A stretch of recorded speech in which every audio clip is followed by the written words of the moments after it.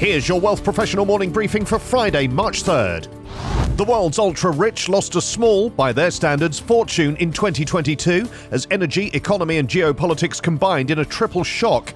Ultra-high net worth individuals saw 10% wiped off their combined wealth of $101.5 trillion US dollars, amounting to a loss of more than 10 trillion in US dollar terms. The exchange rate had a significant impact in 2022.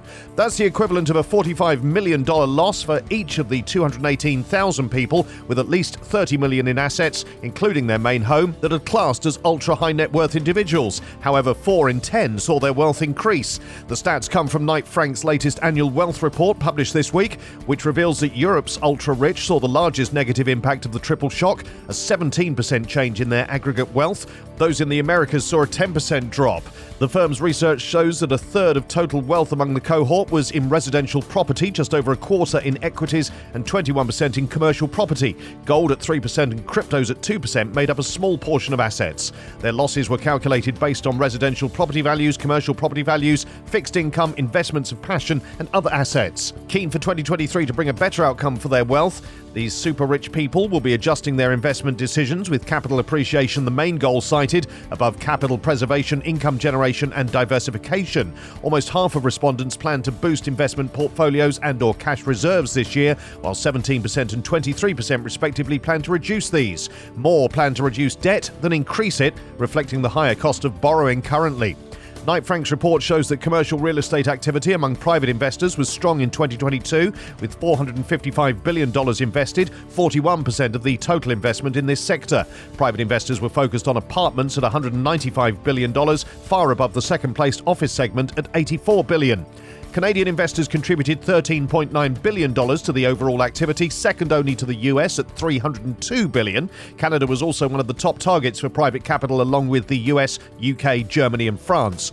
Among other investments, the report shows that 59% of ultra-high net worth individuals are interested in investing in art. The Knight Frank Luxury Investment Index, which tracks the value of 10 investments of passion, rose by a healthy 16% during 2022, and art saw a 29% increase, with classic cars up 25%. Canadian ETFs posted net inflows of $4 billion in February, restoring positivity after the minor outflows of the previous month. National Bank of Canada's monthly reading of the industry shows that fixed income ETFs were the leader in February, with net inflows of $2.6 billion, driven by money market funds, which include high-interest savings account ETFs, and totaled almost $1.4 billion. Equity ETFs enjoyed inflows close to $1 billion, led by $608 million for Canadian equity ETFs, while international and US-focused funds also gained. Emerging market and global equities suffered outflows of more than $60 million each. There were small withdrawals for crypto, asset and commodities. Despite the weaker performance for traditional 60-40 portfolios seen in 2022, multi-asset ETFs remained in favour, with $357 million in new assets in February, with alternative and asset allocation funds leading the pack. There were 15 new ETFs launched in February, including covered call, long bond, ESG and broad market index ETFs.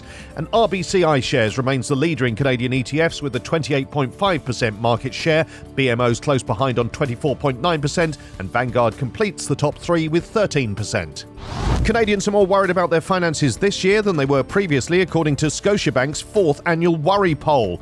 In line with this, the recent Scotia Global Asset Management Investor Sentiment Survey reveals that 55% of respondents believe the present economic situation has had an influence on their retirement plans. Compared to the fall 2021 study, 33% of those surveyed, almost 6 in 10, have negative feelings about their assets. According to the Investment Sentiment Survey, 86% of respondents who have spoken with their advisor in the last 6 months feel confident about their ability to save for retirement. The percentage of people feeling secure increases to 95% when they meet with an advisor and have a financial plan, yet just 26% of those polled reported having a documented financial plan. These stories in full at WealthProfessional.ca and in our newsletters. Plus, more Canadians take on gig jobs to combat soaring cost of living expenses. TD broadens its US banking operations. And will interest rates come down in 2023? For Wealth Professional Canada, I'm Steve Randall.